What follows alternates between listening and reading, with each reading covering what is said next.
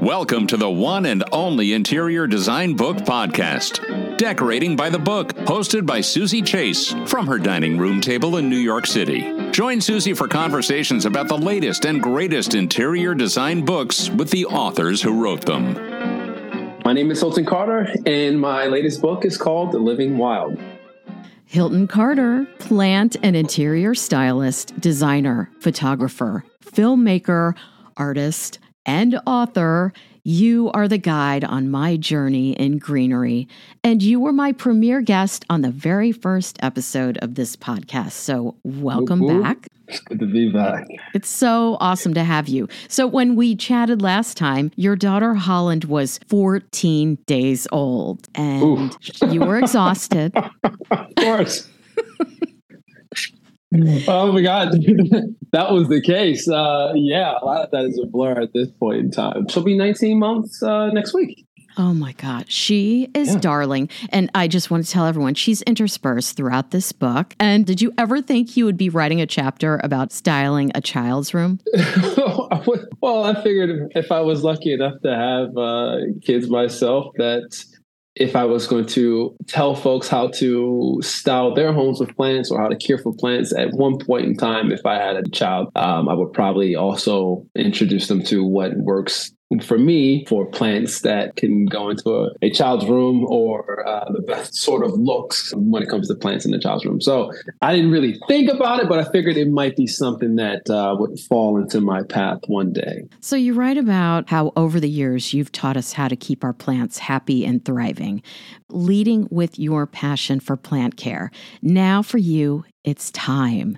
It's time for you to show us the artistry of plant styling and how the right design choices can transform a space and bring a sense of contentment and happiness. So how is this book different from the last? I think the first three, Wild at Home being the first, was a introduction for those who weren't familiar with me and my journey. So I walk you through how I kind of fell into the whole thing. And I talked to you about some of the plants that I love and how to care for them, propagating a few little DIY projects. The second book was a book that showcased the green-loving community, others like me, and how they across the world tend to their plants and how their spaces feel and look, and hearing about how they started in their journeys in greenery. And then my thoughts on perfect plants for particular rooms in your home and places that kind of make you feel special and relaxed and wild, let's say. So some of the most, I would say, lush and luxurious conservatories, botanical gardens, restaurants, things that are full of plants,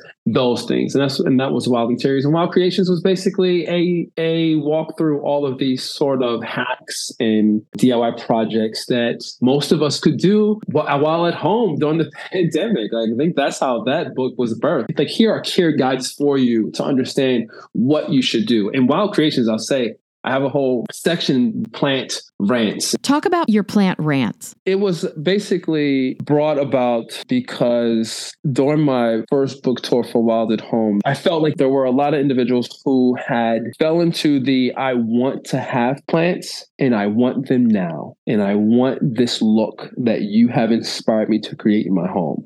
And I want to have as many plants as possible to create that and to feel immersed and comfortable surrounded by plants. Yet no one had taken the right steps to understand what those plants needed to thrive in their homes. And there were so many people who were just like, I have 100 plants, I have 200 plants. They just kept throwing out numbers of how many plants they had, as if that number would, I guess, solidify them as a Green Thumb Award winner, right? But at the same time, struggling so much with care. And go on my tour and I would go, you can't, literally went into these rants where it's just like, you can't allow yourselves to go full steam ahead, like this want to have all of these living things in your homes without understanding the care that they need, understanding that you have to start with light first and just really digging into that. How can you make that plant a part of your living space and thought about with intention as you do with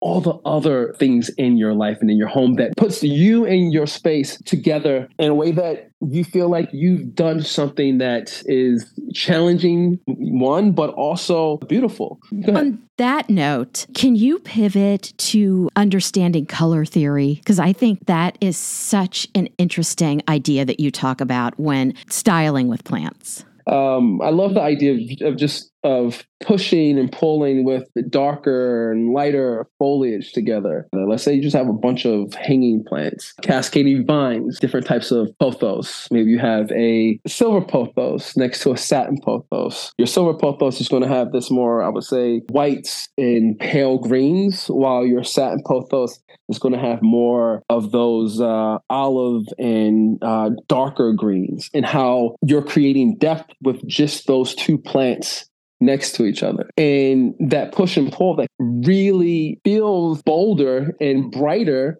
than if you just went with the same shade of green or the same type of plant. But when it comes to styling, it's like, well, what's going to work best in this light? And then now, because now we know what type of light we need, we have all these plants that can fit really well in this type of light. Let's think about the other things that are in the room that we're styling or that we have here. What kind of textures do we have? What type of colors do we have? If our walls are white, what might be a really nice pop of color? Like, you don't always have to have color created with your inanimate objects like your throw pillows or your bookshelf and having all your books color coordinated. I've seen a lot of that around. Or you're thinking about a rug and how the colors there react to your wallpaper. You can have a nice plant that has that sort of pop, or that, over time releases little pops of color, like blooming plants that throw out colorful flowers, like anthuriums, maybe orchids, things like that, that are forever changing and showing off later, that can reveal something later that's really special. So I think that's what most plant stylists would, throwing up some air quotes over here, but that's how they would operate when going into a space. Okay, that leads me to your term designer plant. Like you just said, a plant can shape a room the same way a rug, a piece of art, or a couch might do. And my favorite designer plant is the Philodendron Brantianum brandy. You got it, Brantianum. Yeah, brandy. Yeah, let's just go with brandy. It's a beautiful plant, right? Like coined as designer plants, just because anytime I saw something that had a almost like designer quality, as in like its pattern and its quality of texture, whether it was very delicate, whether it was very bold and tough as far as its feel, or if it was just based on the actual look of the plant itself, and sometimes its cost, right? There are a lot of rare plants out there that have a nice price point where you're just like, that plant is more than I paid for my car. So let's not buy that plant right now. At the end of the day, it's all art at some point mimicking life, right? So a lot of these plants just have things that mimic what we already have in our homes. Like the one plant that I just can't ever get over will be the Monstera albo, which is this beautiful variegated plant that obviously, when it comes to variegation, is unpredictable. You can have a leaf that is mainly white with a bit of speckled green and dark greens and light greens, or you can have a leaf that is mainly green but with a little splash of white in it, as if someone threw some paint at it, right? But then you also have all these splits, and they'll have like a few holes in them. That plant, to me, has a direct connection to marble. So when I see that plant, I think marble right away. I go, that's what marble looks like to me. And if you have a plant like that, whether it's the Alocasia caprea, which is Latin for copper, this plant looks like any of the, I would say, pieces of fluted furniture, because there's so many fluted pieces out there, right? I actually came out with a fluted plant stand when I had my first Target collection. That sort of style is so in right now that caprea, when placed in the room, when you're looking at that plant, and you also have another fluted piece in the room, it'll pull your eye from that plant back to that other piece that kind of resembles that look. And I think that's what designer plants do. They remind you of something else that is in a living space that can make a space feel a bit more exciting, a bit more special. So the brandy, to me, feels just like if it was a direct pull from deep, I would say wood grain of walnuts or a red maple. So whenever I try to style these plants, I try to make sure that there's a lot of either, I said this earlier, but there's a lot of either, I would say like push and pull with that plant versus the planter that it's in, or a particular piece of furniture, texture, color that is also close to that plant. So moving from designer plants to the biggest celebrity plant there is. Last time we chatted about Frank, your fiddle leaf fig, and you've renovated since the last time we talked. So where is he situated today, living his best life? Frank is living his best life in the sunroom of our home. And I think the thing that makes his life better now is that we actually have a home, which means we have an outdoor area, whether he gets to sit on the north side of our house, the south side, west side, east side. Clearly, he has to always be on the north side or the east side. He can't take the light of the south or the western lights outdoors because he'll get fried. But he's in our sunroom for most of the year, and we have these beautiful large windows on two sides of him that he gets to look out of every day. It's weird to talk about him like your this. Other child. Exactly. First child, I'll say. He's really enjoyed this transition from our apartment, where he really got to showcase himself to a space that has become his, because he does overlook everything else in the room because he is the biggest plant in there. He's the star. He's a star. I mean, just like I talk about, and I did talk about this in Wild Creations, talk about star plant. It's like if you have multiple children, you don't think about one as the star of your children, right? And it's the same case when it comes to plants. Like there were so many people really focusing on these high priced plants that when you do get a high price one, I understand it. You don't want that plant to die. So you put a lot of energy in trying to make sure that they stay alive. But in doing so, all your other plants don't receive attention and they kind of fall to the wayside. And then now you have a bunch of plants that are just dying because their value isn't as perceived as this other plant that has a dollar value versus I'm a living thing value. So I really had to lean into that whole idea of that, yes, Frank I'll say he's my firstborn. I love Frank so much. But Frank's value is the same level as this new plant I just brought in. It is my job to make sure that both of them get the exact amount of care. When I see that plant suffering, it makes me feel bad. And that's not something that I want. Plants are living things. They're going to change and they're going to shift towards what their new environment is, right? When they're at the greenhouse or the nursery that you're purchasing them from, they didn't start off in that space. They started off in like a really bright greenhouse with great humidity and getting all of this light. And now you're honestly forcing them inside of your home. These are all plants that would prefer to be living outside or in a really nice, humid greenhouse with tons of indirect light, right? So when it comes to the idea of styling them in a space, you have to be considerate of that light first, and then you can just have the fun. Like you can play with all of these ideas of color, texture, shape. What sort of designer plants can I now put on a pedestal to make it feel like art? This living art that's here in my home. Like that's the fun after you understand what will work in your home.